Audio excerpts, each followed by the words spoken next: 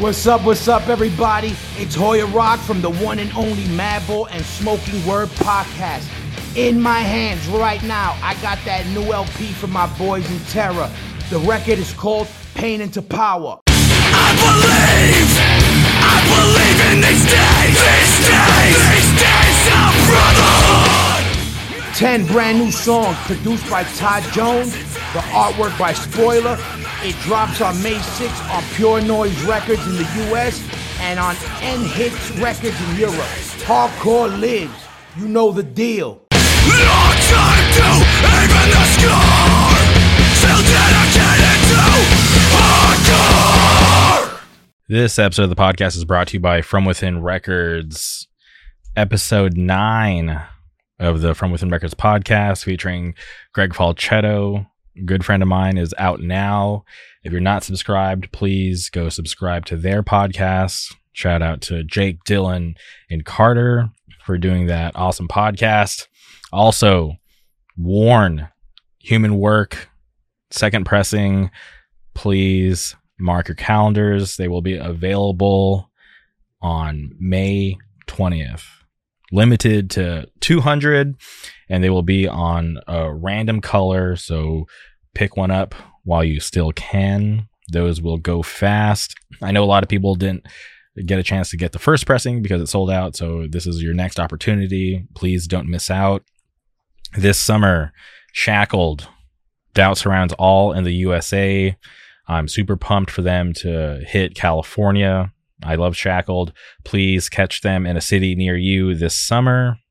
Also, Warn will be hitting the US. They're also going on a summer tour. They will be in California in July, and I'm so excited. I love that band so much. Shout out to Dan. And if you're not following From Within Records on social media, please boot up your Twitter, your Instagram, click that follow button and stay up to date on all the current news. And like I always say, please support From Within Records because they support us. And if you're looking for high quality merch for your band, for your business, for whatever, please go hit up my friends over at Good Fortune Printing. You can follow them on Instagram at Good Fortune Printing. You can also get in contact with them at contact@goodfortuneprinting.com. They do amazing work. They print merch for a lot of your favorite bands. They print my merch, and I am very satisfied. I'm a satisfied customer. So shout out to Good Fortune Printing out of Wilkes-Barre, Pennsylvania. On today's episode, we had to track down our good friend Tyler, super knowledgeable when it comes to the Elden Ring. He plays in a band called Means of Survival. You may have heard their new EP that is out now. Go boot up your Spotify, Apple Music, Tidal, Bandcamp, whatever, and go stream No Dice by Means of Survival. Super awesome. I am a huge supporter of that band, not just because my friend Tyler is in it, but because it is awesome music. So do yourself a favor, hit pause right now, go boot up your, like I said, your Spotify, your Bandcamp, Apple Music, Tidal, and thank me later because No Dice, front to back, is an awesome EP. But it was such a pleasure for me to track down Tyler, catch up with him. He's a good friend, and I hope all of you enjoy this conversation as much as I did. So please strap in, and without further ado, welcome Tyler to the show.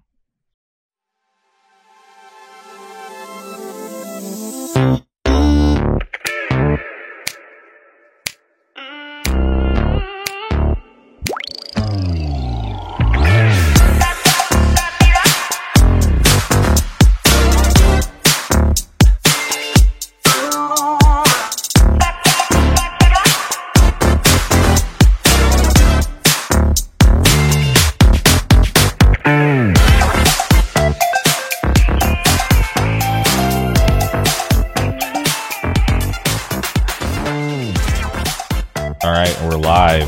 Welcome back to the podcast. Tyler, how's it going?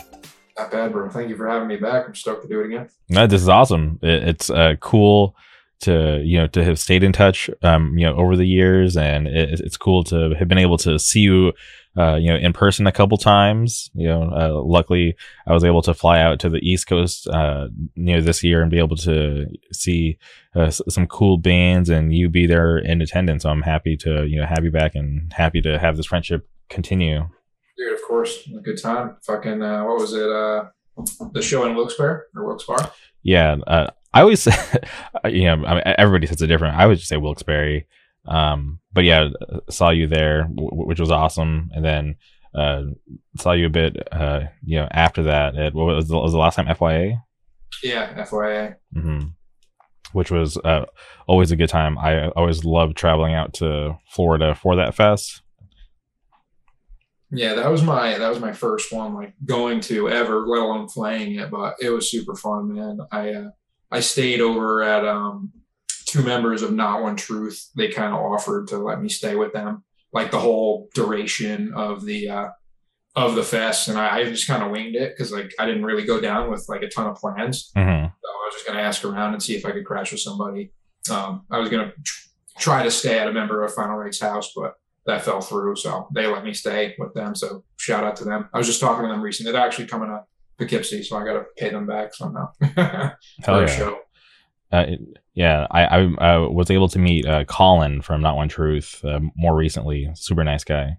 Yeah, he's like the one that set it up for me and let me stay there. It was their bass players, like Airbnb. Mm-hmm. He like kind of made the connection. So, big shout out to them.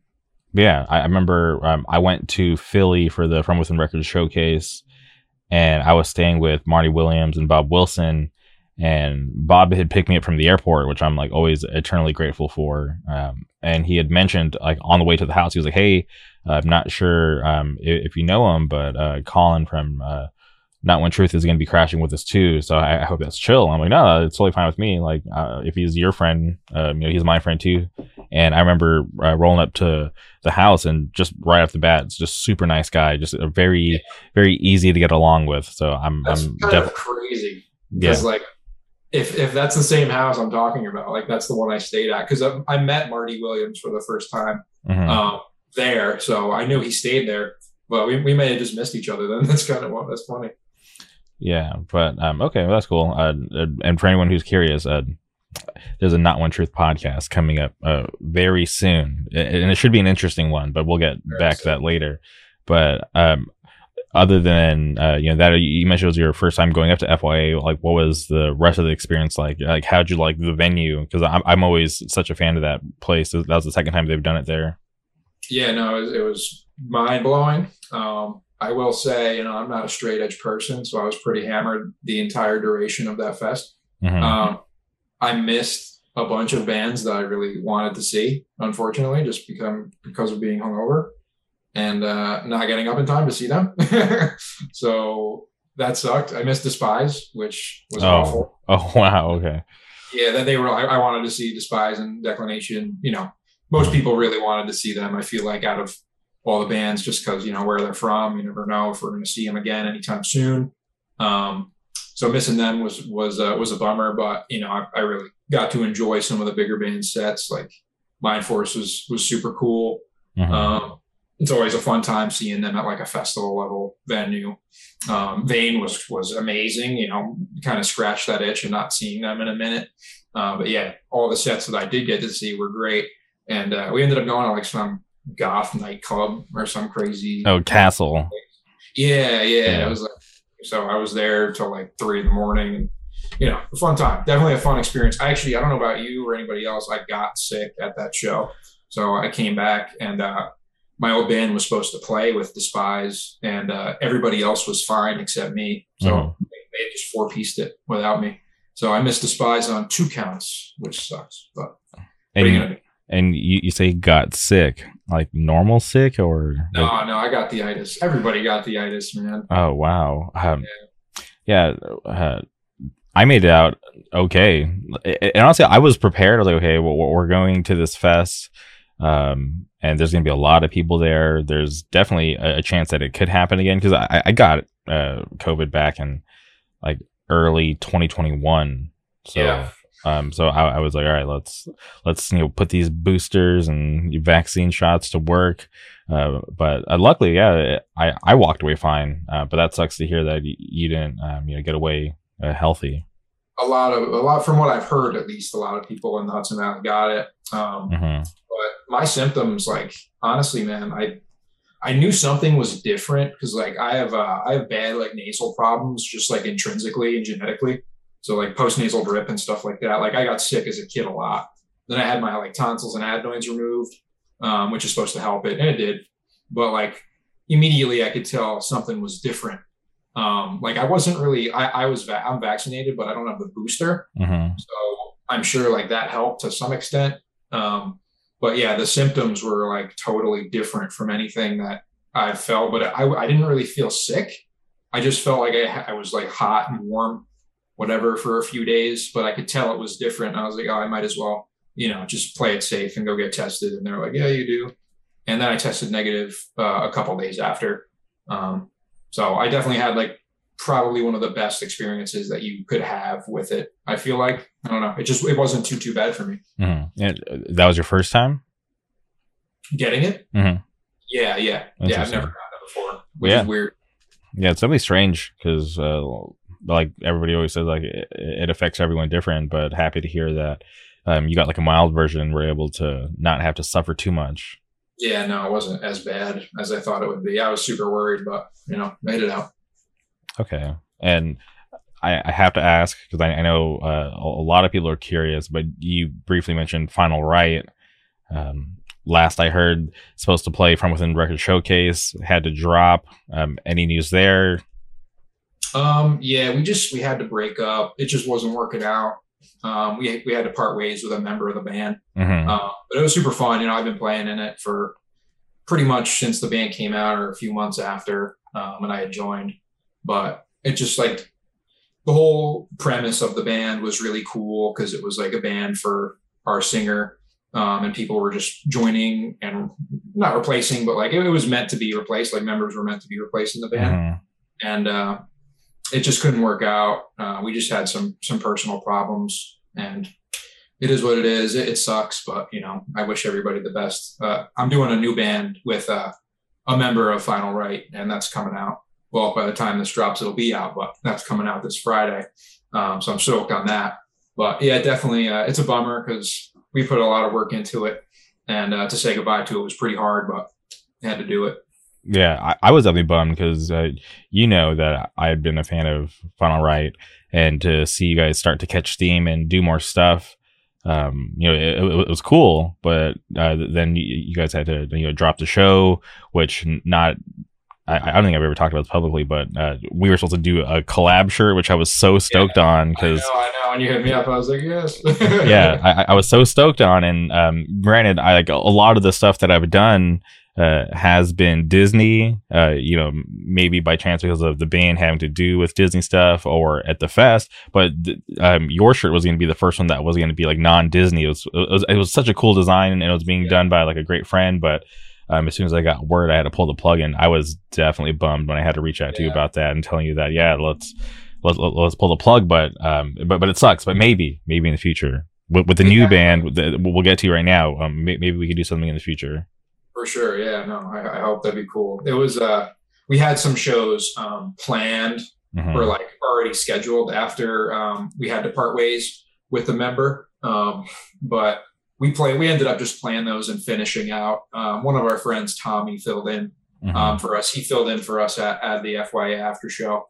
So shout out to him. He plays in Ill Communication from Connecticut. Illcom, yeah. He helped us out really big time with that. So. Okay, and I guess we can talk about this new band. I'm just curious, Means of Survival. How long has this band been in the works? It's been in the works literally before In Cold Blood came out, the Final Right EP. Probably like months before that. I was just writing a bunch of music that I kind of wanted to use for Final Right, but it really wasn't like. The more I kept listening to it, I was just like, I'd rather probably just do something else with this. It's in D standard, which is Final Right's tuning, but the riffs just sound a bit different. I really only wrote part of one song on the EP, so that really wasn't a lot of me. But I really wanted to do something different with it. And I showed it to Tony Carogna, who plays guitar, and he was kind of agreeing with me and that we should start like something else. He's crazy. He's in like 7 bands. But yeah, we kind of just decided then, and our old, well, not our old friend, but we got our drummer, Joe, who has played in bands with Tony for years. He actually played drums for a weekender that Final Right did before the lineup changed. And then we didn't really have a singer, so we just jammed musically and instrumentally for super long, like 6-7 months. And, I had 2 songs done, and then we turned around. Tony wrote 2 songs. So we pretty much had an EP worth of material done, and we're just like contemplating on finding a singer. So like we keep asking people around, either somebody can't do it or too busy, or, just won't work out for whatever reason. So I texted the old singer of Prime, my pretty much like first band that I was in. I know he wasn't super keen on doing anything musically from the last time I spoke to him, but I just shot him like a message. I was like, yo, like, you want to sing on anything new? Like, we have a new demo. It's me and Tony and Joe. And he was like, oh, yeah, I love all those guys. And definitely send me the music. I'll check it out. And I sent it to him. And it was kind of like a no-brainer for him to sing on it, because like we've already been in a band together. He knows them all. Mm-hmm. And he's like one of my favorite singers, like from around here at least. So he said yes, and I was like super stoked. He actually didn't say yes at first, but then he thought about it and said yes afterwards. And yeah, that's pretty much how it happened. Then he started practicing with us, and yeah, that's it. That's pretty interesting to hear that you were asking people to sing in the band, and it just wasn't working out. Because I feel like a lot of people would like kind of jump at that opportunity. Yeah, we asked like two people. Mm-hmm. I think one was the singer of a band from around here called Lurch. They were around for a couple of years, I think. I didn't really know the guy at all. Mm-hmm. I think he said he liked it. He was too busy. I forget. We asked like 2 other people. I don't even remember who, to be honest with you. But yeah, I'm glad it worked out the way it did, because I love being in a band with him. It's fun. So yeah, for sure. Yeah, especially when you're already familiar with these people and you kind of know how they work. So it's not having to like adjust and try to get this chemistry going. Yeah, for sure, bro. And who did you guys record? Is it so you guys are just calling it an EP? No, well, I wanted to call it a demo and just put it out as a demo, but. Mm-hmm. I think somebody came up with the name. Tony wrote or came up with all the song names. The singer. There's 2 Tonys, mm-hmm. but Tony's the singer and Tony's also a guitar player. Tony Z and Tony C. But Tony Z, the singer, came up with all the tracks, like the names, and he wanted to call it No Dice, which is like kind of like slang for no chance. Mm-hmm. So honestly, I didn't really want to call it that, but they were all pretty set on it, so I kind of said, all right, that's cool. For sure. And well, hopefully by now people have checked out the new tracks. I'm definitely a huge fan of it. I was actually surprised at how much I liked it, because sometimes when I listen to a new band, it doesn't always click right away. It'll take me like a few listens, or maybe I'll check it out and put it off and just have to revisit it because maybe I'm not feeling it at that time. But like right away when I listened to the new tracks, I was like, damn, this is actually really awesome. I'm like super into it. Thank you, man. Thank you. Yeah, I think it's more like mid-paced, more moshy. Not that any band that we've been in before hasn't been moshy, but for a band that our singer has kind of done, they've for the most part been like a bit more straightforward, less mosh parts, more fast parts, kind of weird parts here and there. Mm-hmm. So we really it was important for him. He really wanted to try like something different vocally. And especially like I'm actually singing, I do a few parts on the record as well. And that's like something he wanted to try too, is like if we do like different members singing in intermittently in certain parts and how that would sound. And I think it came out pretty cool. But yeah, it's like something out of our element, and we really wanted to try something like that. So I hope people like it. I mean, I like the music. I like it a lot. So Yeah, no, I think people are going to be definitely into this stuff, and you know, obviously a big reason having you on is to help promote the music. So I'll definitely do my part and help spread as much as I can. But you know, the music is good. It definitely speaks for itself. So you know, me posting it is fine, but it'll, you know, gain its own traction, no problem, in my opinion. It means a lot. But so having to start a new band, right? Because obviously it's your last band. You guys were already getting some notoriety, playing shows, doing cool stuff. Is it kind of disheartening to have to start over, or is it just fun to play new music again? That's a good question. I was thinking about that the other day. I think the thing that's intimidating is kind of like the duration that I was like in my old band was like, it feels like a long time, you know, it was like 3 or so years. And that's like the part that sucks, you know, because the band went through a lot and like the progression was very drastic. And, you know, it's just hard to envision where a new band that I'm doing right now will be at that time, you know, if people don't like it, you know, whatever the case is. It's kind of hard. I guess you just got to see how it plays out, really. But I don't want to overthink on it too much. Yeah, and you can't really be like, hey, all of our old fans, come check out this new stuff and expect it sounds nothing alike. Yeah, and you know, and not everyone's gonna find it at the same time. You know, people are gonna discover it on their own time, so it's gonna have to you know, grow over time to get back to where you were, and hopefully you know, get to you know, the next level with it. But I think it's possible, as long as you guys are able to, you know, keep together and just stay consistent. I think you guys will be fine. Yeah, I think it's going to be cool. I think there's also a cool amount of newer bands coming up from here.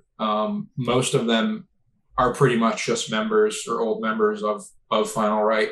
War Crimes, which Tony's also in, the guitar player, and Torture Chamber, who is just all members of Hudson Valley bands. So it's going to be cool to come up like with everybody, you know. It's a good plethora and a good style, because every band sounds pretty different that's coming up right now, at least from our area. So, you know, probably start trying to play more local shows and surrounding shows with that kind of package. You know what I mean? 100%. Yeah. I feel like it's really important to have that hometown support. I know it's not always easy, right? Especially if like something's new and people aren't really, you know, hip to it. They could feel afraid and not really want to show that support because they don't know if it's cool or not or whatever. Right. But yeah, I think it's cool that there's like this new crop of bands coming up in your area and you guys can all kind of grow up at the same time. Yeah, I know for sure. I know the couple other ones I mentioned were, I think they were quarantine projects or demos, whatever you'll call them. Like they just did them over quarantine. They actually kind of worked on them, but it's cool to like, you know, product from having like a negative thing like COVID happened to like having a current new band now that can be sick. I just think it's cool. Just like, people made something out of a bad thing, you know? I think, but Pain the Truth is one of those bands, right? They came out during the quarantine and they just exploded, but well deserved. You know, I love that band, love the people in the band, but it's really cool to see the record come out during the pandemic, and then once the, you know, doors open for shows coming back, that band has just gotten so much great success, and they're on tour with Terror right now, and it's just really cool to see that you know, people can recognize you know, real hardcore, especially from people who are working really hard at it, because it's not easy to you know, it's cool you put a band together, put out cool music, but when it gets to the aspect of having to hit the road and do all these tours, it's not easy. So for them to be able to keep it together and you know, hit the road really hard, and they've been to the West Coast, you know, they're playing all over the US, they're heading over to Europe, so it's really cool to see a band like that you know, kind of flourish now. Yeah, for sure, man. Yeah, War Crimes, one of the other Hudson Valley bands coming up now. I filled in for them in Long Island. I believe it was supposed to be Terror and Age of Apocalypse on the bill. But I think there were like last minute changes. It was like in the time period when COVID was having another like scare, like kind of after FYA. And they shifted the lineup around, and then they asked War Crimes to play Pain of Truth, and we went down there and played it. And the singer had told us, he like came up to us and like, when did this start? And it was like, oh, just like over quarantine. I was like, yep, same here. So it's cool, you know. Yeah, 100%. And it just shows you, just if you're willing to take, opportunities and work hard, like you can definitely get places, especially with a brand new band. Yeah, for sure. Yeah, Ridge from Pain of Truth actually did the artwork for Means of Survival. Oh, awesome. Yeah, Ridge does a lot of cool stuff. He works really hard, and it's always cool to hear and see his stuff out in the wild. Yeah, no, for sure. I've actually never met him, but Tony went on tour with Pain of Truth and AOA. So he recommended him, and we saw the influences, and I'm a huge fan of all the work. It's all elite, top tier level stuff. So he crushed it. I can't wait for people to see the artwork. It's actually I gave him all the references that I had in mind, and he crushed those. But also, it reminds me of Elden Ring, which I did not say to him. But you'll see what I mean. You've already seen it, so you could probably like make that basis.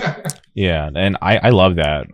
That's why I love working with certain artists, because I can just give them like, here's my general idea, and then they just take it to a whole nother level, and I'm just like, wow, that's why I come to you, because you're so amazing at what you do. And so it's cool, because I've been in situations before where you have to keep going back and forth, so these adjustments, whatever. And obviously, like, I get it, like, you want it to be to your standard, because you're obviously paying for it. But when I don't have to go like back and forth a bunch of times with an artist, when they can just, what it seems like, kind of peek into my brain and see exactly what I want, it definitely makes things a lot easier. Yeah, no, it was cool, man. I gave him some like kind of out of left field. I gave him like bands and artist recommendations, like I gave him a Withstand demo cover, some like Undertow record covers. We all love Undertow, and that was like a big influence like we were trying to go for. And I also gave him like Metal Gear Solid old PS2 game layouts, and it's just like, I feel like it took influences from all those things and like did like a modern twist I wasn't expecting, but it's in the best way possible. So yeah, definitely. And last thing on the band, the demos out, are you guys trying to play a lot of shows right away, or are you guys just kind of taking things slow, since one of the Tonys is in a bunch of other bands? Yeah, it's like a double-edged sword, because he's literally in like both other bands that I mentioned that are coming out right now, and he's in like a bunch of other ones that aren't active but I think are still a band, technically speaking. But yeah, I mean, we're going to try to play everything that we can. Joe, the drummer of Means of Survival, is also in War Crimes with Tony. So he's as busy as he is when it comes to playing shows for the most part. Yeah. I mean, double band bills, whatever, we'll try to make it work.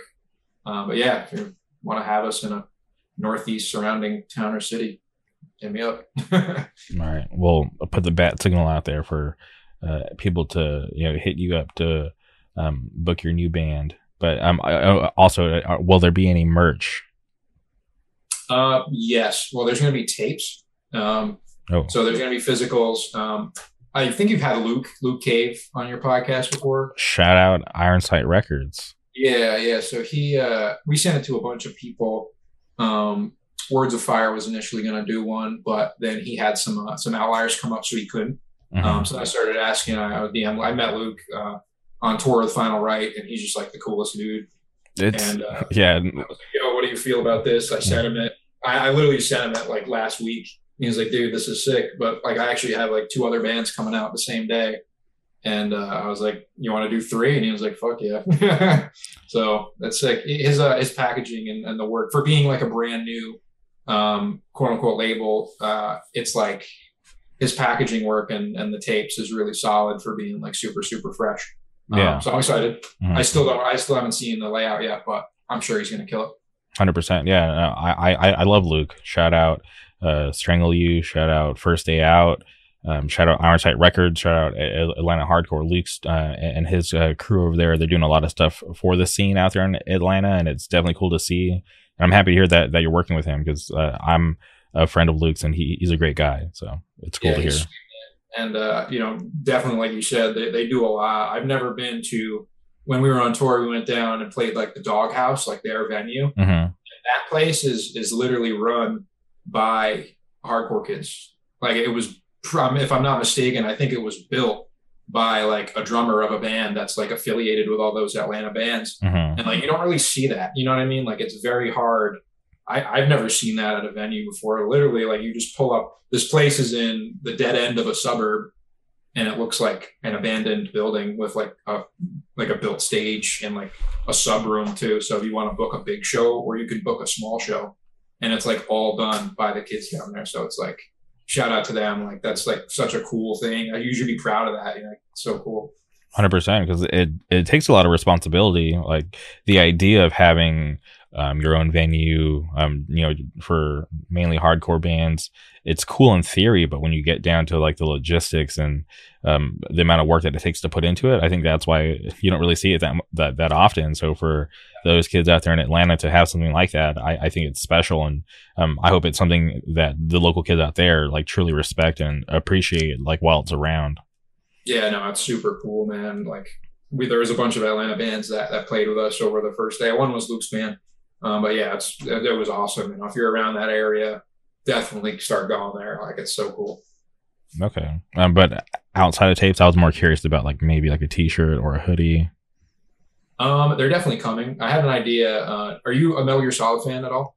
I am, but I'm so like, I'm so torn about that series because of just the way, or like the state of it right now. Because it's technically not like, it's a dead game. 100%. Yeah, because it's just whack. Like I don't know.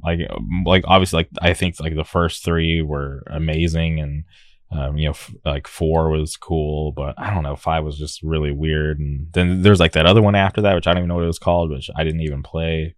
Yeah, Survive. Yeah, that was like Kojima's departure. Yeah, Survive sucked. I never played it, but just judging off of what people have said and what I've seen, it's terrible. Yeah, well, even playing 5, I was like, what happened to this series? Like 5 was, I think the gameplay was really solid. The amount of options and versatility that you could use just readily at your disposal was really cool. Mm-hmm. But like, you could definitely tell that the story was just cut. Like it was gutted, and like there was a lot of weird kind of like mind fuck things that didn't really fit even in Kojima's sense, like the whole Moby Dick theme where like Snake or Big Boss has like a shadow that you're playing as, or vice versa. It was just very, even for Kojima's standard, it felt kind of like out of the blue and cheap to put it in. Mm-hmm. And also, you're going to get me going because I'm a very big Metal Gear Solid fan, but there's no cinematics in that game that are worth watching.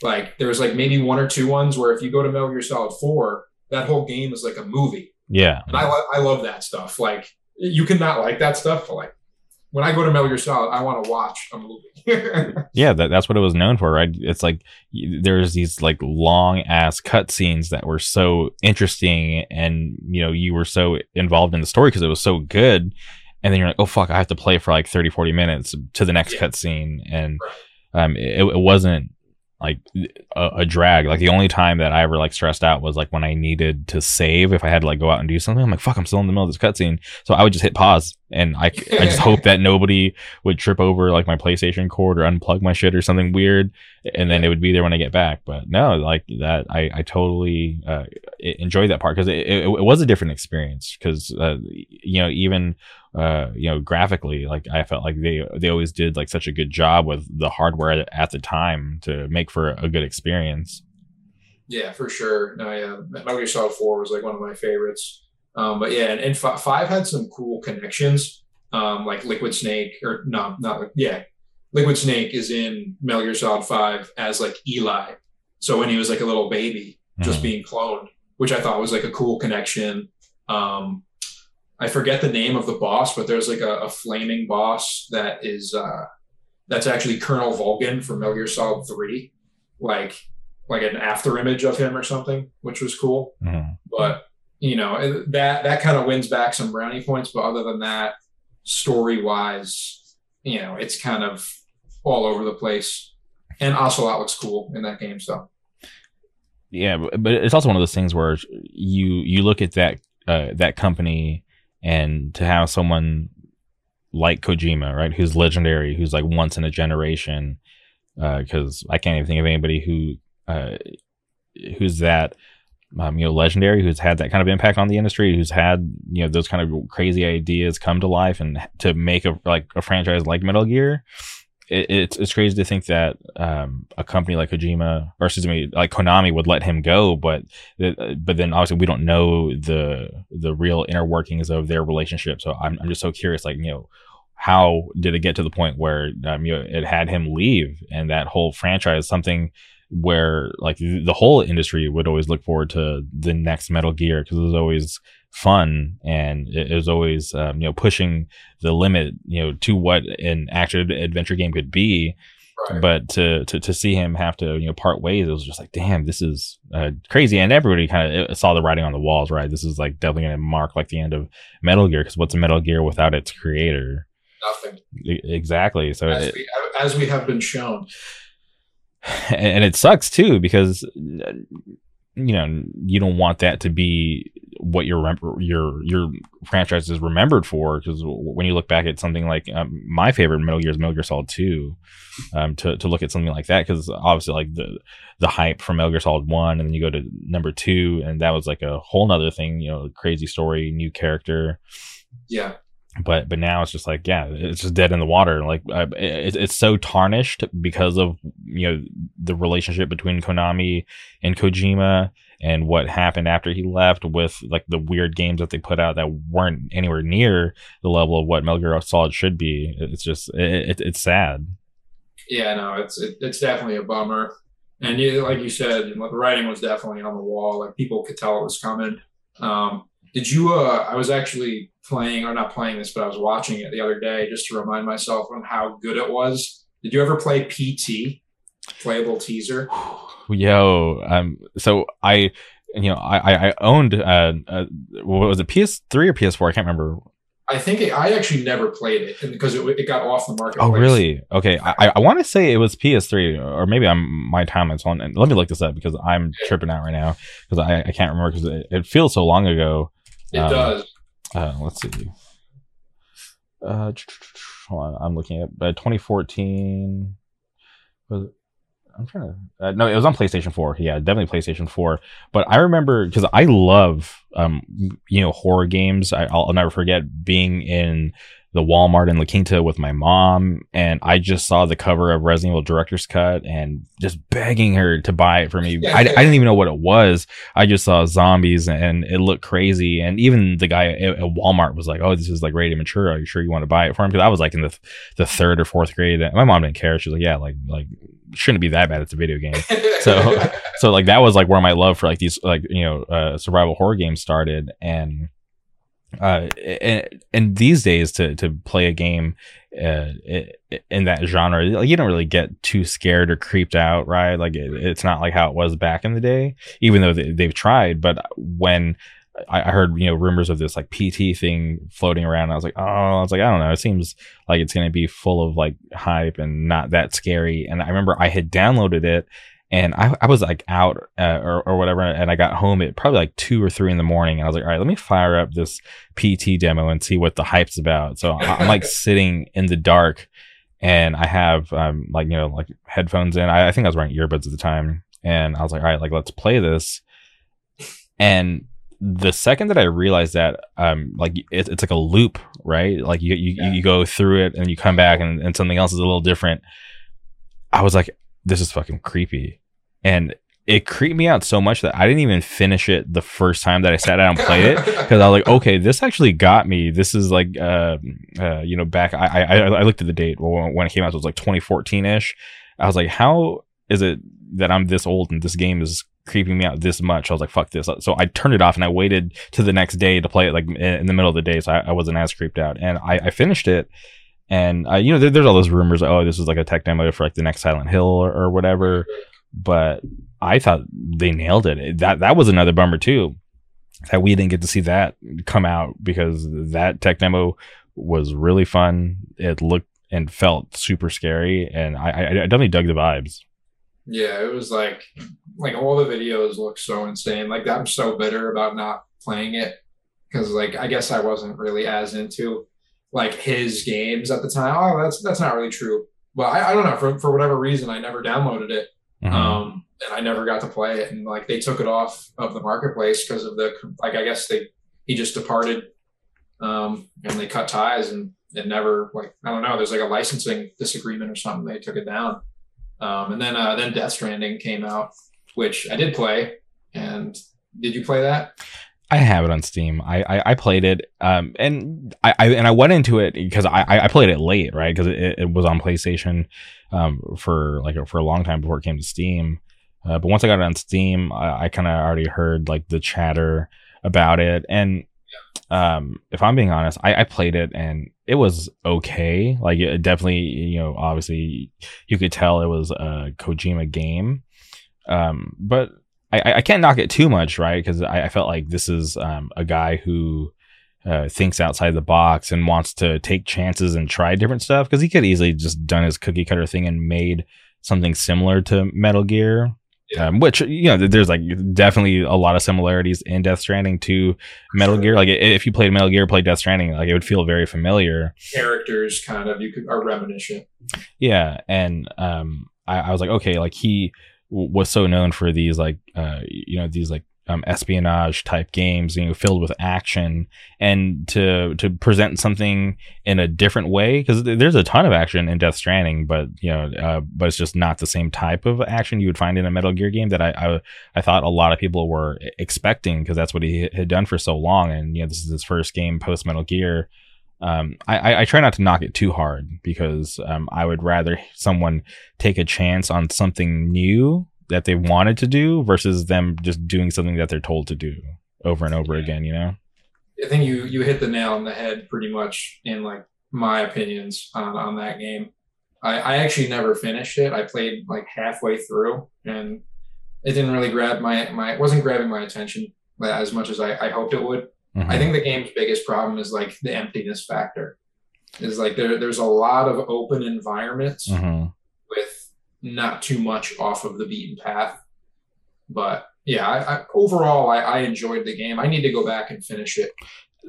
Same here. I definitely want to give him that respect just to finish the game. But yeah, I feel like mentally you have to be tough to play that game, because it just seems like you're just right off the bat just grinding to and not grinding levels, but to get from one area to the next. Like they make it tough just because it's far, in game, like from one place to the next. It definitely is far, and all the obstacles they present depending on where you're at in the game. So it's interesting. I'm not completely like I said, I'm not going to trash the game, but good effort. I gave my money for it, so I supported it that way.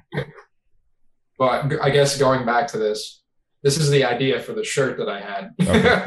Okay. So right. on the demo cover, it's like a guy in chainmail with a katana or a sword like close to his face, and I immediately thought of that. I was like, this could just be Raiden, like with a sword. Or like Jack from Metal Gear Solid, with a sword like close to his face with a red eye and say like means of survival. I really want to do that for the first year. Just have like Raiden like do that sword of the demo, like the exact same pose, and just like have means of survival on top of it, and then have that be a shirt. I haven't even talked to them about that, but hopefully they said none of them are into Metal Gear Solid whatsoever. So hopefully they say yes. Doesn't matter. Just do it. Such a sick idea. Spoken into existence. It's happening right now. Okay, awesome. And having all this talk about Metal Gear Solid, if I'm being honest, I didn't know you were into video games until I started seeing you post about Elden Ring. That kind of like opened my eyes to like, holy shit, Tyler actually plays video games. Like, how did I not even know this was a thing? Yeah, no. I mean, there are like periods of my life where playing was infrequent. Right now, I've probably found a pretty good balance of like work and being able to play when I can, and just like doing band stuff, whatever else I'm up to. But yeah, I mean, Elden Ring, I've been a fan of the Souls games since Bloodborne. Okay. I'd say like Metal Gear Solid, I would say is probably one of my favorite. If I had to do like a top three, generally speaking, it'd be like Metal Gear Solid, Soulsverse, and probably Fallout. Fallout, respect. I fucking love Fallout. Yeah. It's just like Fallout New Vegas specifically is one of my favorites ever. Interesting. But yeah, Elden Ring. We got a lot of talking to do about that game. Okay, wait, hold on. Before we get into Elden Ring, I want to ask you about Fallout because I'm such a huge Fallout fan. Okay, New Vegas had a rough start. For people who may not remember, when New Vegas came out, it was super fucking buggy and glitchy. It got like just a really bad rep right out the bat, and eventually over time they fixed that kind of stuff, which is cool. But I never beat it. That was I started it with Fallout 3 because that's like amazing game. But I never beat New Vegas because of the bugged out issues in the beginning. So I skipped that one, and then I played 76, which I don't want to talk about. But Fallout's super sick. But okay, so you like New Vegas? That company, Obsidian, the people that make it, they made a newer game called not New World. That's Outer Worlds. Outer Worlds. There we go. I'm thinking of the Amazon MMO, but they made Outer Worlds. And did you get a chance to play that? Yeah, no, I played Outer Worlds. It's funny you bring that up. I like, for whatever reason, I associate that game when Age of Apocalypse dropped The Way, like their EP, because like I bought and downloaded and played the hell out of that game when The Way came out. So like I was just playing that and listening to that EP like all day. I was like, fuck, this game is mad good. Like this EP is mad good. Like I don't know. I just like I associated that game with AOA's The Way for whatever reason. But yeah, it's great. It was like, I don't think I finished that game. I played it for like a week straight, like nonstop though. And I really liked it. I had like one critique of it that I can't remember. I probably have to revisit it, to be honest. But yeah, I liked it. Obsidian did a really good job with it. Yeah. And I'm hoping now that, the fact that Microsoft owns Bethesda now, like they're all in house. I'm hoping that Obsidian, maybe if they want, I don't know if they want to, but I'm hoping that maybe they can get another opportunity to make another Fallout game, because I know that they wanted to, but for some reason the plug got pulled, and I think that's why they made Outer Worlds. Yeah, probably. As much as I would like Fallout New Vegas 2, it probably just won't come to life. For whatever reason, just like that setting and that environment just like appealed to me so much more than 3. Like I know 3 is obviously a masterpiece in its own right, for sure. But I don't know, like just the environment, like the gambling, like the Wild West, man, just like, I don't know. New Vegas just scratched the itch. It's so sick. Yeah, I think 3 hit at just a weird time in my life because 3 came out and I had just like moved back in with my parents. I was unemployed, just kind of just down on my luck. Yeah. But I had Fallout 3. So like to not be so depressed with life, I just literally played Fallout 3 every day, all day, to the point where like I was so obsessed with that game. I was like reading like everything that I could about anything in that game. And I was having like lucid dreams about being in the wasteland. I was listening to 3 Dog Radio. I was gonna say you're like 3 Dog out. Yeah, it was this weird obsession, and like my parents were kind of worried about me. They're like, because like I used to go out to shows all the time. I used to hang out with my friends all the time, but I just was so embarrassed to be unemployed and just not have any money that I just didn't want to do anything or face anybody. But it got to the point where my parents were like, "Hey, like here's money, go do something," and I would just be like, "No, I don't want to do anything. I just want to, play this game." And they didn't understand because they don't know what Fallout is. But eventually, right? You beat all the expansions, and there's only so much you can do. Because that world stopped growing, and then eventually I got a job again, and then I just was like, all right, back to back to real life. I'm out here. It was a weird adjustment, but yeah, that game will always be special to me. Like, and that franchise too. Like Fallout 4 was fun, but I wasn't as obsessed as I was with 3. And even 76, I was like, oh, this is like such a cool idea. Like Fallout MMO would be better than a Pokemon MMO, and like I was like so adamant about that. But then I felt like 76 was just like executed wrong. So I get like all the flack that game gets, even though it's still going on, right? There's like a decent community, but I'm just not that big of a fan of it. So I'm hoping maybe at some point in the future we can get like a Fallout 5. Like there's an Outer Worlds 2 coming for sure, so that'll be cool. But I'm hoping maybe in the future we just get another proper Fallout, kind of have them return to form and kind of fix their image. Yeah, like a proper, maybe with like multiplayer elements to it, but a proper single player game for sure. Yeah, like I still would be open to a Fallout MMO, but I know that that's like a big undertaking, right? And it's very risky because if you look at the landscape of MMOs, if you're not Final Fantasy or WoW, you know it's rough because games they've been staked. They've staked their claim for forever. Yeah, literally forever. Because even if you look at like big franchises like Star Wars, right? If a big MMO like Star Wars can't sustain, they have to go to free to play, then they lose their player base and it just grows stale. Like come on, like you got to get the right people in control. Because even Final Fantasy 14, like that game almost tanked right out the gate, but they took that game and they're like, all right, like we got to get this whole new team, and they put in so much work that they turned that ship around. And it's literally like the last expansion, they had to stop selling copies because there were so many people trying to buy the game to play, and their servers were getting so flooded that they literally took the game off the market for a short period of time because there's like, we can't have new players, sorry, like go away.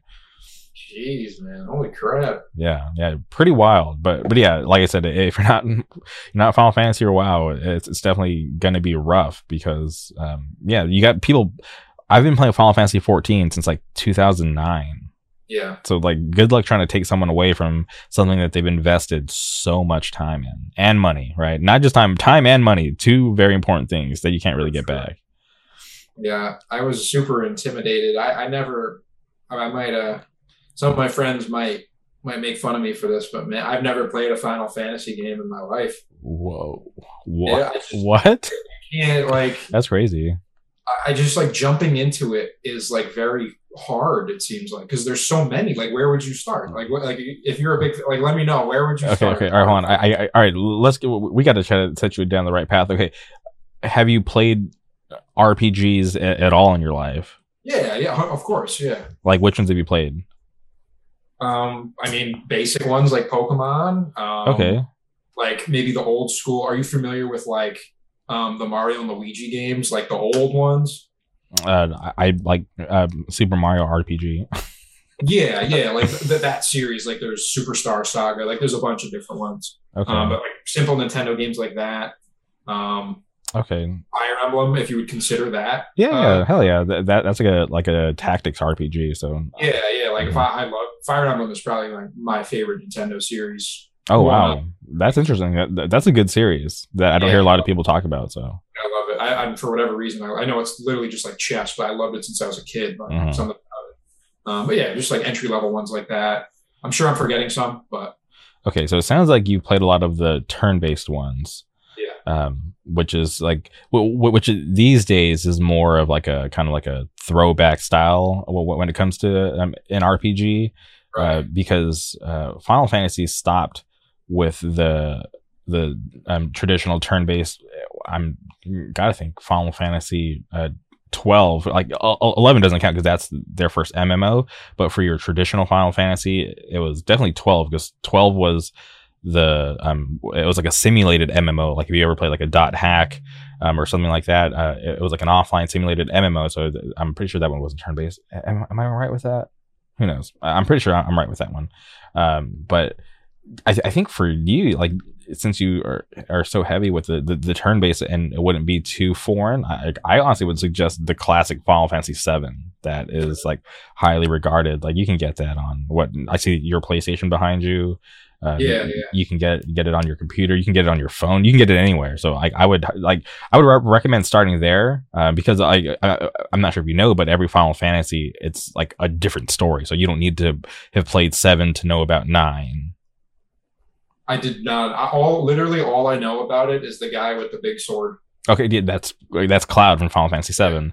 Yeah, so there are sequels, right? So Final Fantasy X was the first Final Fantasy to get a direct sequel. That's Final Fantasy X, and then there's the 10-2, and then you skip ahead to 13, and there's like 3 13s. There's like 13, and then like Lightning Returns, and I forget. I own them all, but I haven't played them all. This is why. No, it definitely is a lot, but I would suggest you jump in with 7. And if you like those vibes, you would like the series because because there's like a general vibe when it comes to a Final Fantasy. I will play 7. I will do it. Okay, awesome. And maybe, there's a 7 remake. Which do I just say don't even play the original? Play the remake since it's not as long. Still has the Final Fantasy vibe, and it's a little different. Maybe just go with the 7 remake. On PlayStation first, or if I can get it on PC, I'll get it on PC. It's not on PC yet. I think it's still PlayStation exclusive. Yeah, I think it's still PlayStation exclusive. So just get the 7 remake. Yeah. Will do. Okay. All right. Well, that's crazy. I'm still tripping out that you never played Final Fantasy. No, never. Okay. Yeah. Play the remake. It's it'll serve the series justice, and I'm sure you'll enjoy it for sure. And I like the art style. Like I've always liked the art style. Like it looks cool. I know one more, Sephiroth. Yeah, just Smash Bros characters. Like that's all I know. Smash, yeah. And Sephiroth, he's the main villain of Final Fantasy VII, so you're already familiar with that world. So yeah, so definitely start with 7, and then just kind of go from there. That game is definitely like the staple, like where the main characters, like the flagships of the series came out for. Okay. Yeah, 100%. So go there, and then we'll talk about that at a later time. For sure. But okay, so you mentioned your top 3, but I'm curious when you're getting introduced to Bloodborne, what drew you to that game? Because it sold like a decent amount of copies, very popular. Who knows if we'll ever get like a remake or a sequel? But I'm curious for someone like you, like how did you stumble upon a game like that? Because that's not your it's not your typical game. I feel like those games are very like it's like very unique and like a niche series. Yeah, no, it definitely is. I was like the furthest thing away from getting into that game series when I got introduced to it. I was in college up the road in Poughkeepsie called Duchess Community, and a friend of mine in high school, we played games on and off together, going to school. And he messaged me. He's always like giving me recommendations and like what to get into or what to check out. And he was like, "Dude, you got to play this game, Bloodborne." I was like, "This is like the craziest, scariest game. It's so difficult."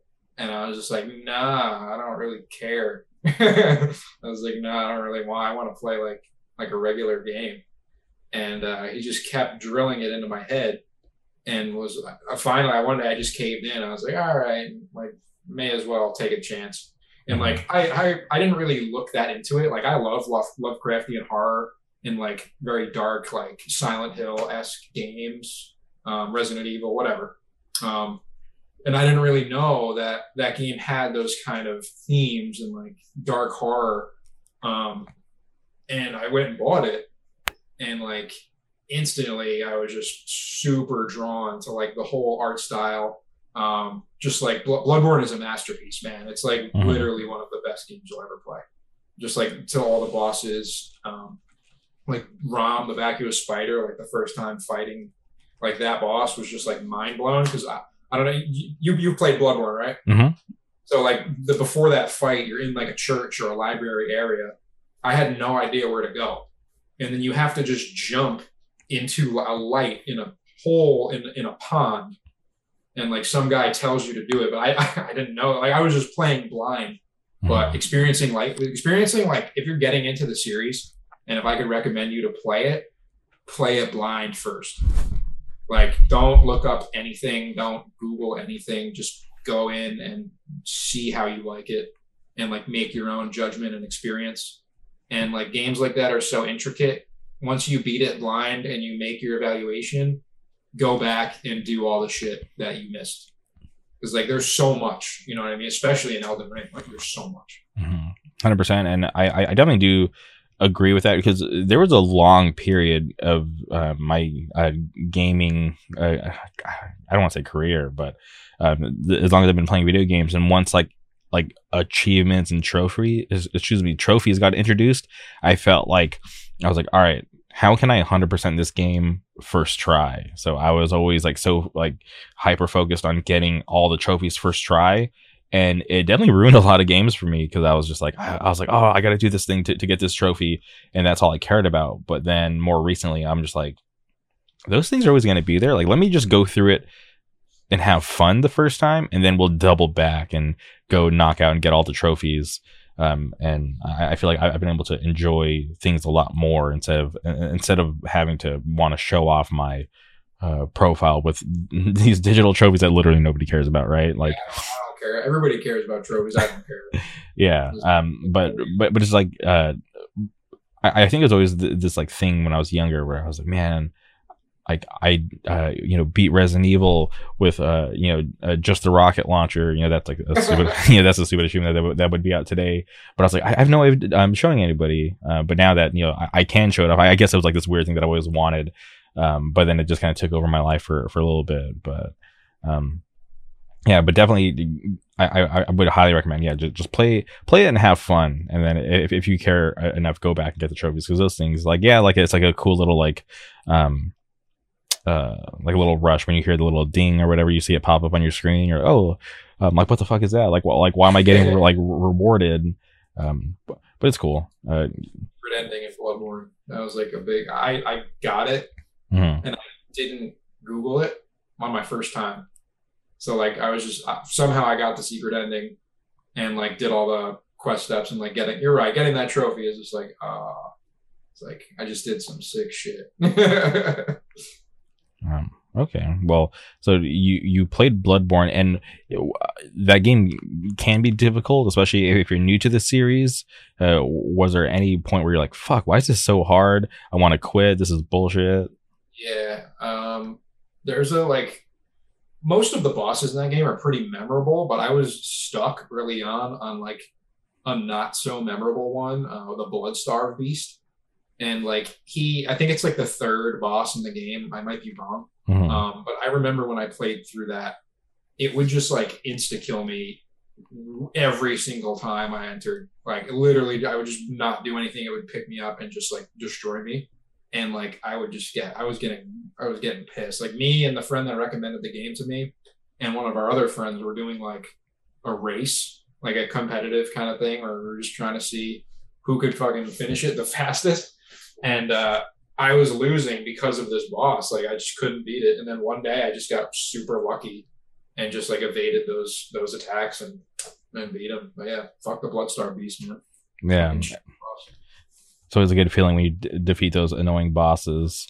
Yeah. But okay, well that's cool to hear. You kind of find your entry into the series that way, and were able to stick around. The lead up to Elden Ring, I was like, all right, cool. This is like a whole new thing. There's like all the hype dealing with George R.R. Martin having like a hand in the game, which Game of Thrones was like like an amazing thing. I know a lot of people give it flack for the last season, but I still enjoy it a lot. So that was like honestly where I drew my interest in, because it was like, all right, cool, another Souls game, but this time it's gonna have like somebody involved that like I'm a huge fan of when it comes to their writing. Yeah. But I never realized how much of a pop culture thing Elden Ring was going to become, because it was massive. Dude, it came, yeah, and it's well deserved because it's a really fun game. Yeah. But I had like casual gamers of like friends of mine reach out that I didn't even think that was in their orbit. They were just like, hey, like, have you heard of this game called Elden Ring? And I'm like, yeah, like I'm literally playing it. Like, what's up? And they were just asking for like if it was a good idea, if they should buy it. And I told them, I'm like, yeah, it's a good game. Like I would recommend it, but just be wary that it's not going to be easy. So you're definitely going to get frustrated, but just don't give up. And they're like, oh, okay, that sounds interesting, but cool, like we'll do it. But the fact that I had just like these casual gamers reach out about it, I'm like, that's crazy that you even know about that. But then seeing how how popular it is, it's crazy. But it's also really cool too, because I feel like for that genre to get that kind of hype. I think it's cool because all the games that have come before Elden Ring, are just as fun. So I'm happy to see that it kind of like grow to this like giant thing that it is. Yeah, no, I'm super stoked, and just like the whole build up, and like I remember I like knew it was going to be like an amazing game very early on. Like there are a lot of people out there who's like, oh, this is gonna tank, like this, this is just gonna be Dark Souls 2.0, like whatever. Mm-hmm. And then like I think it was like a week before the game came out, the like official band like social media, or not band, game social media account, they posted like, with this guidance in mind, take this new journey with us. And it's just all these publishers and like publications, 10 out of 10, 10 out of 10, 10 out of 10, 10 out of 10. I was just like, I've never seen a game like market like that, where just everybody is calling it a masterpiece, like 10 out of 10s across the board. And that just like made my hype sky. I feel like that made everybody's hype skyrocket. Like when they dropped that, it was just like, it was done. But yeah, I mean, it's definitely falls pretty. And that being said, there's still a lot of haters that like aren't into it, like that are like veteran players that just like, they just don't like it. And like, it'll be on their very bottom tier list of like the ranking of the Souls games, but it's probably like 3 or 2 for me. I love Bloodborne and Dark Souls 3. I would say like Elden Ring is like, I can't even put an order of them, but like Dark Souls 3, Elden Ring, and Bloodborne in no particular order. Okay, yeah, it's all interchangeable, just a solid top 3. Yeah. It'd been a while because I hadn't played any of those games. Like the last one that I played that was kind of in that realm was Sekiro, which is, people like to compare it. It's supposed to be like a Tenchu game, which is fine. But I remember just having that nice familiar feeling when like logging in and playing Elden Ring. And I'll never forget just getting out of like that first tutorial area, just getting into Limgrave for the first time, and just kind of looking around. And it just made me think, like, why can't every game be this massive and awesome, and like just like the amount of like detail that goes into this. I was like, sometimes I feel gypped when I can pay my $60 to get a product like Elden Ring, but then I'll pay $60 for another thing. And I get it, there's levels to this, but it's just like, damn, like I wish everybody worked as hard as FromSoft. Yeah, no, it's definitely crazy. And you think it's like really, really big when you first start, and then you like get teleported to like the top of the map. Mm-hmm. And like you're not even close to where you know what I mean? Like it just skyrockets you to like a tan part of the map, and you have no idea where you are. But it's like 1,000 meters where you originally were. It's like insane. Yeah, and then you realize there's like also like an underground, which you're like, what the hell? Yeah, this is entire underground catacomb. Like there's a freaking tornado city at the end of the game. It's like crazy. I'm getting the boss of Crumbling Farum. Have you beaten the game? No, I wanted to tell you this story. So I started the game, like my first playthrough is like mage class. I'm trying to figure out what kind of build I did. I was just using a lot of Asuna's Moonblade. Do you know that? Oh yeah, excuse me, Adula's, and then like a rock sling all day. I felt like I was like the spell that I used the most throughout that game. And I got all the way to Melania, and I was like level, I think like 134. I was like, this should be okay because nobody's really giving me trouble, this far. So I get to her, and she wrecks me, right? For anybody who's fought against her, she can be pretty tough. And I think I just got kind of frustrated. I was like, I don't like this play style because it is the first time that I'd ever played a mage class in this game. So I was just like, and I wanted to try something different. So like, do I really want to just run around with a sword again, like I do in every other game? So I was like, let me try this mage thing, and I made it like fucking like 50 hours into the game, and I was like, I'm over this. So I literally started a new character, and this time I went samurai, and I like just looked up this like build. I did like I think they called it like a blazing samurai. I use. I don't know the name of the spell, but I just like enchant my sword with fire. Wait, what's it called? Blood flame. Yeah, blood flame. Yeah. So I do that, and then even now I'm like level like 202, and I'm just like, I don't even like this class, so I think I might try to get like the Moonveil Katana and try something different. But I do like playing this melee class over the mage, because with the mage class I was so weak. I could only get hit like once, maybe twice, before I would die. But with the samurai, I'm just running around tanking everything, taking all sorts of hits. And I'm like, this is so easy, right? Because it's such a different play style, and I could actually not have to worry about my FP consumption. All I literally have to worry about is just my endurance and not running out of health.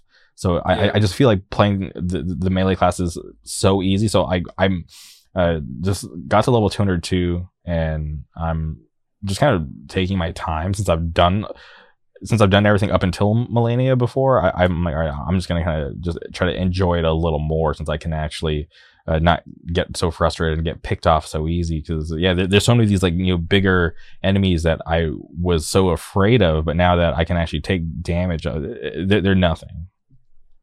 Yeah, I did my first playthrough was pretty similar to the first thing that you did. Like I was doing intelligence dex. Mm-hmm. So I was running I didn't really know that this was like the cheesy or cheap weapon at the time, but I was using Moonveil and just a staff, and I was literally just doing the exact thing you did. But like I started out the game more focused on dex than int, and because of that, it's like when you start the game, it's really hard to play with magic, because like magic sucks, and you don't have any spells. Like you get all the better spells at the end of the game, and so I focused on dex. And then when I got to like end game content, I started really using both. And at that point, you're a high level, so you can distribute your stats evenly. And then I did a second playthrough with Strength Faith. Have you gotten to Crumbling Farum Azula? That's what the place is called. Would describe it. So have you fought the Fire Giant? No. So you get, well, I won't spoil it, but like when you fight that boss, you go to that area. Okay. And there's a boss there called Malekith. And I used, for the Strength Faith build, I used his sword with like a seal, like an incantation caster.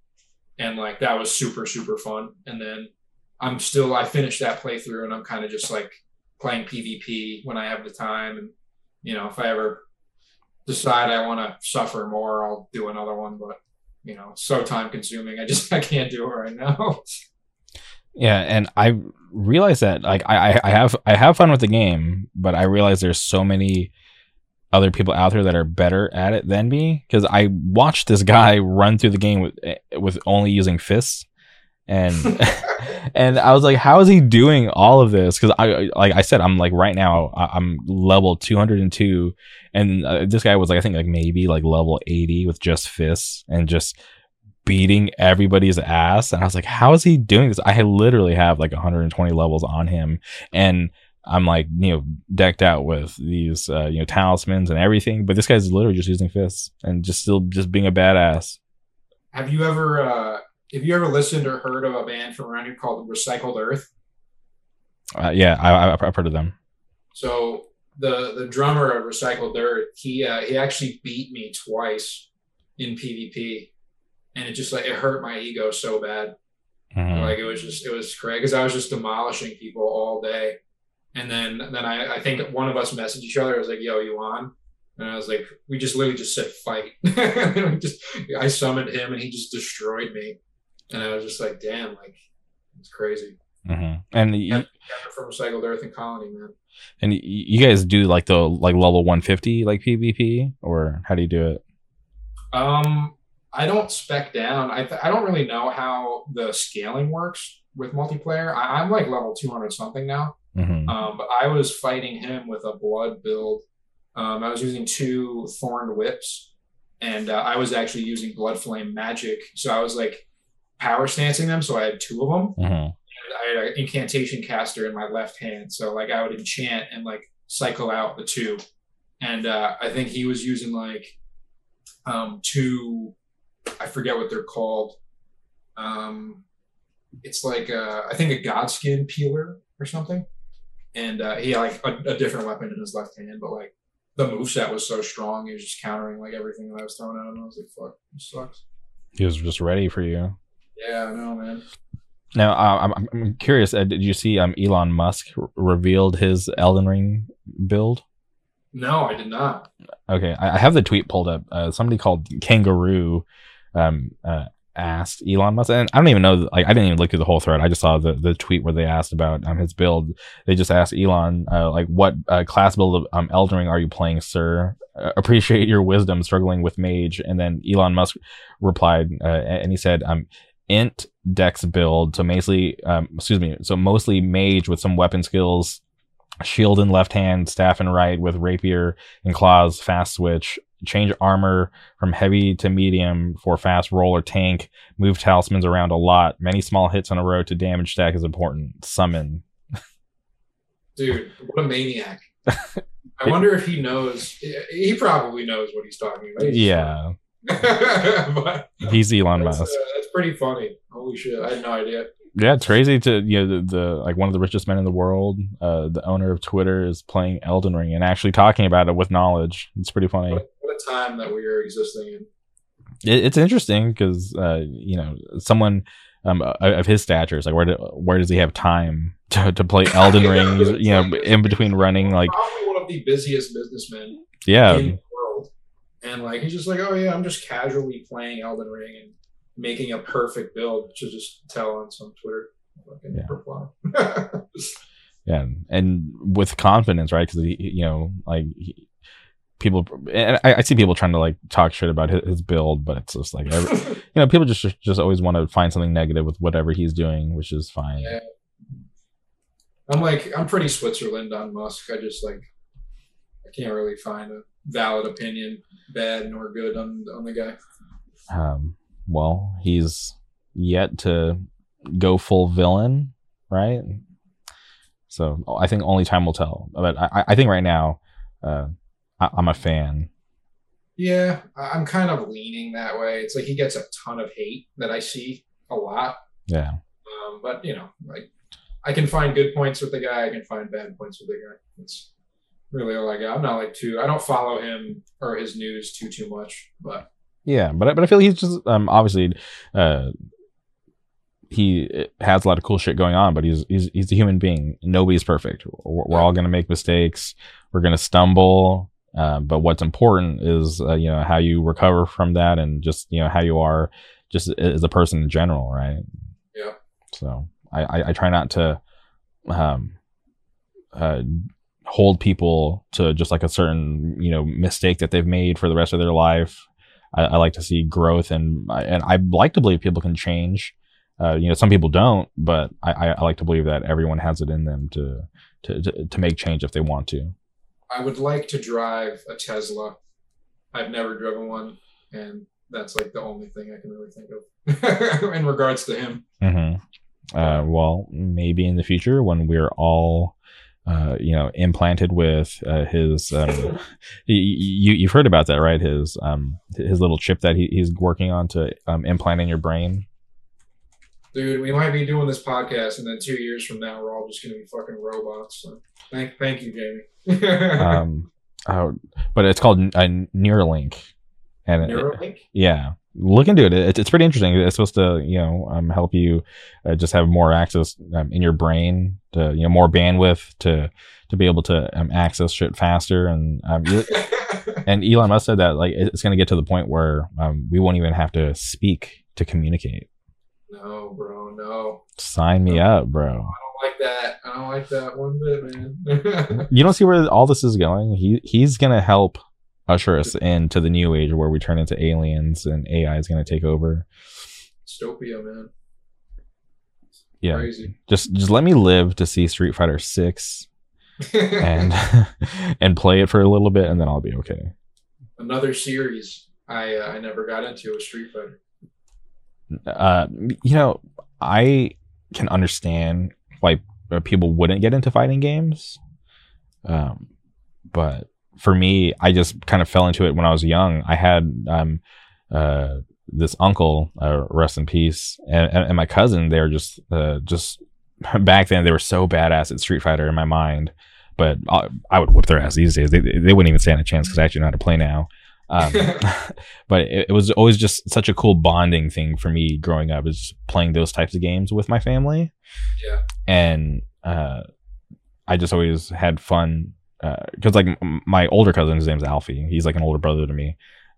So we would always play every fighting game like growing up together. So like, you know, from Street Fighter to Mortal Kombat, Killer Instinct.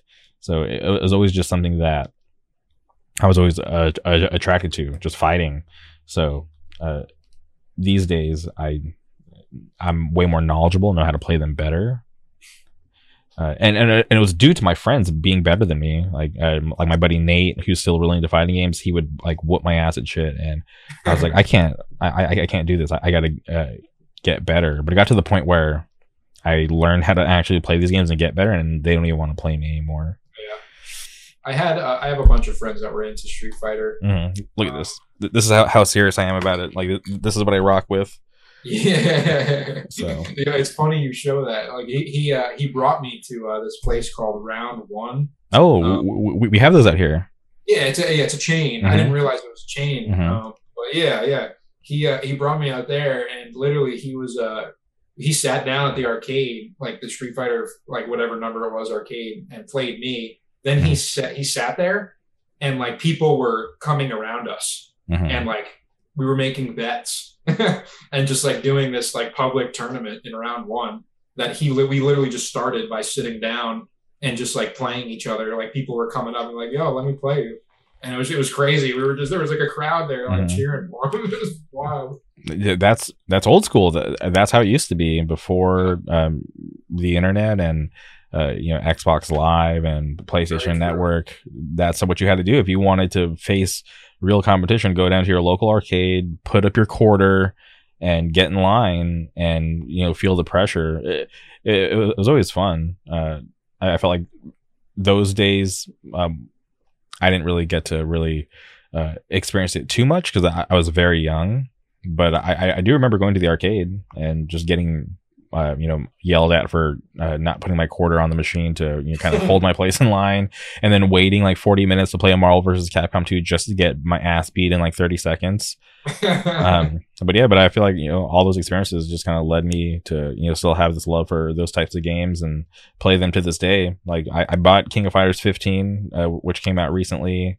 I still play Street Fighter 5. If anybody out there wants to smoke, I will play you. And yeah, I play every type of fighting game. I love Tekken, even the anime fighters, which I suck at.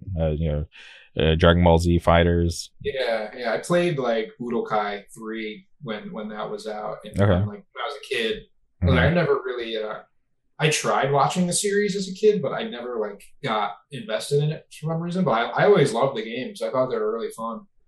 That's interesting because those games retold the Dragon Ball Z story so many times. Like it kind of not like ruined it, but like whenever I play like a new Dragon Ball Z game, I'm like, fuck, I have to go through the story again that I've seen a million times in so many different forms. Because like I the most recent Dragon Ball Z game I played was Dragon Ball Z Kakarot, that RPG, and you're literally going through the Dragon Ball Z story, and I'm just like, dude, I've done this a million times. Dude, I'm so upset right now because I just went to go pull you out my copy of Budokai 3 and it's missing.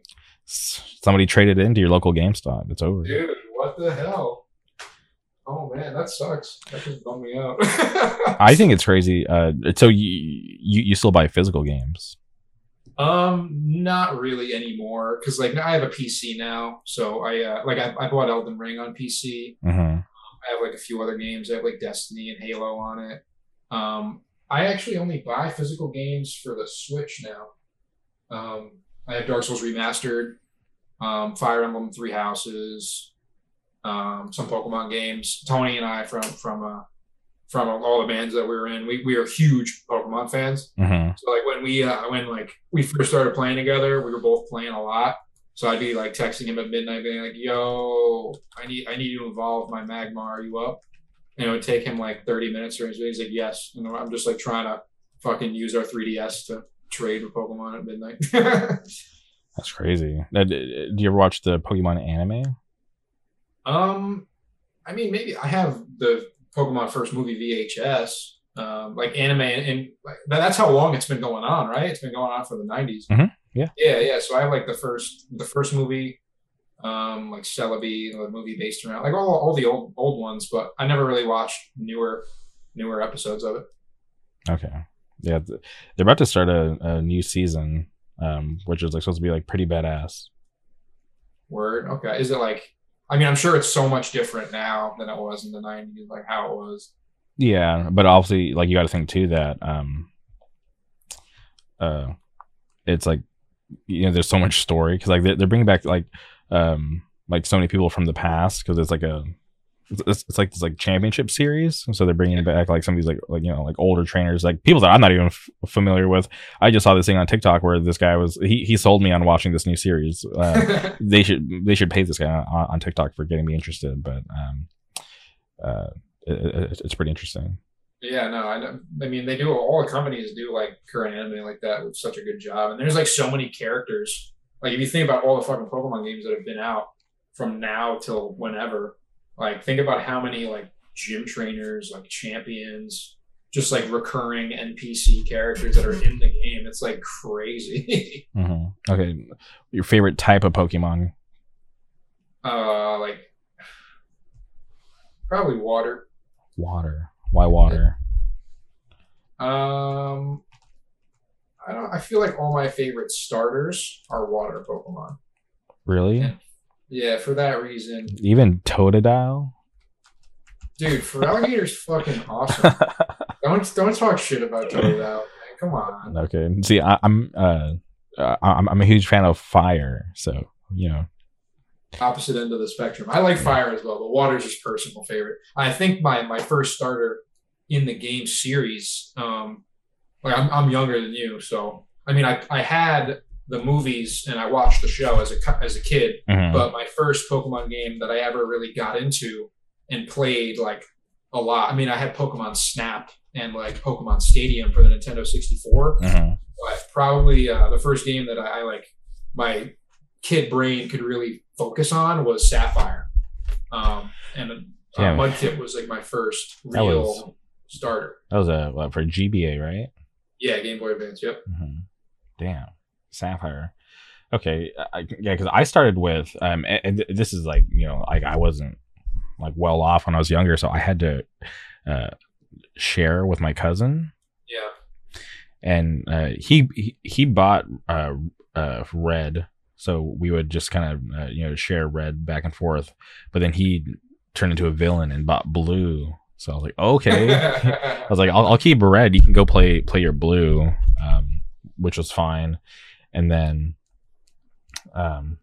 Sapphire. So yeah, Pokemon Silver came out when was it Silver next? I'm trying. Yeah, Silver and Gold. Yeah. Okay, yeah, because I'm like in my brain, I'm like trying to go by like the cartridge shape. Right.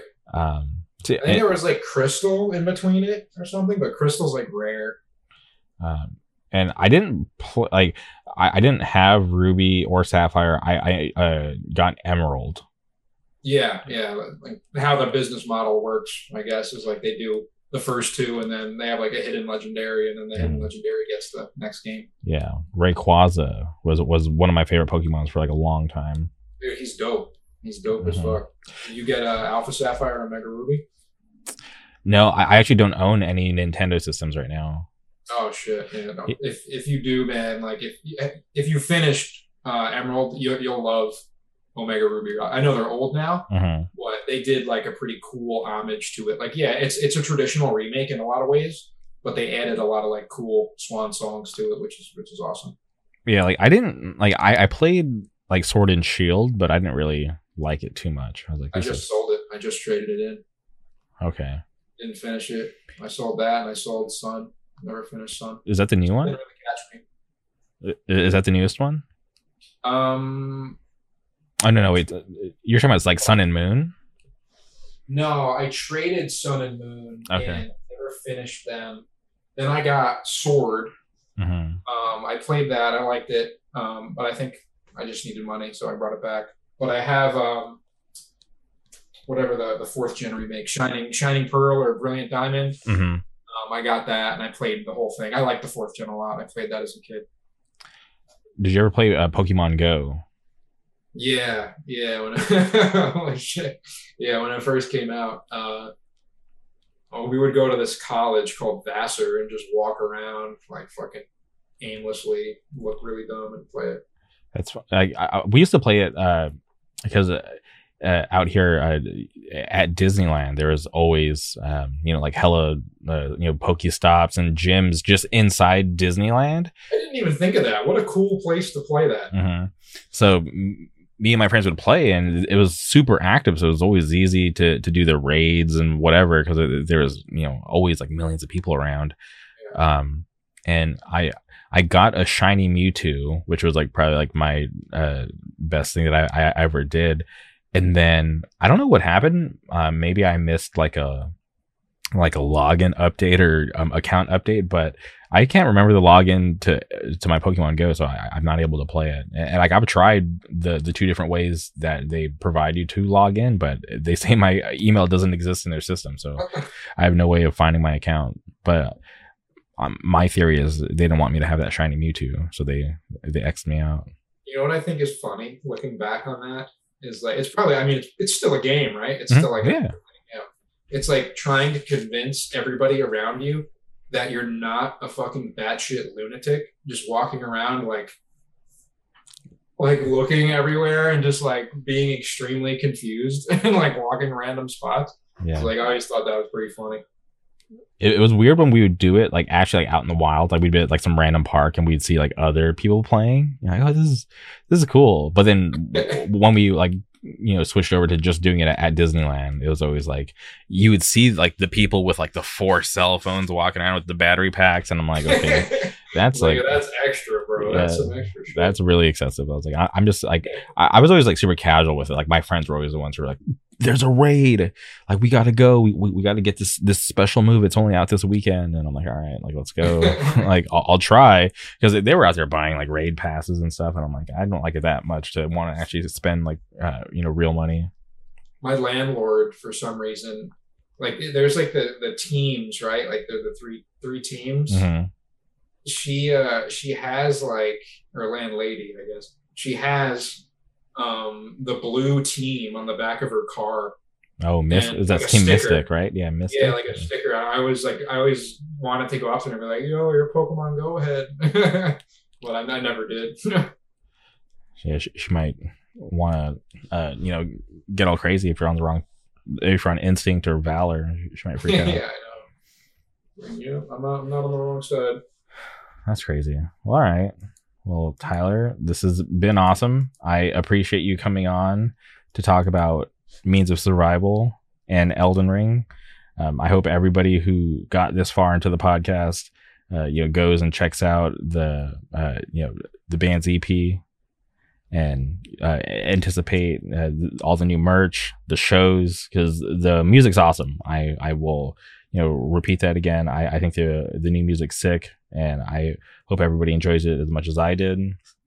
But before we sign off, is there anything else you would like to say? Yeah, I mean, we definitely probably are going to lose everybody up to this point that hasn't played a video game. But I mean, shout out to everything that's going on over here.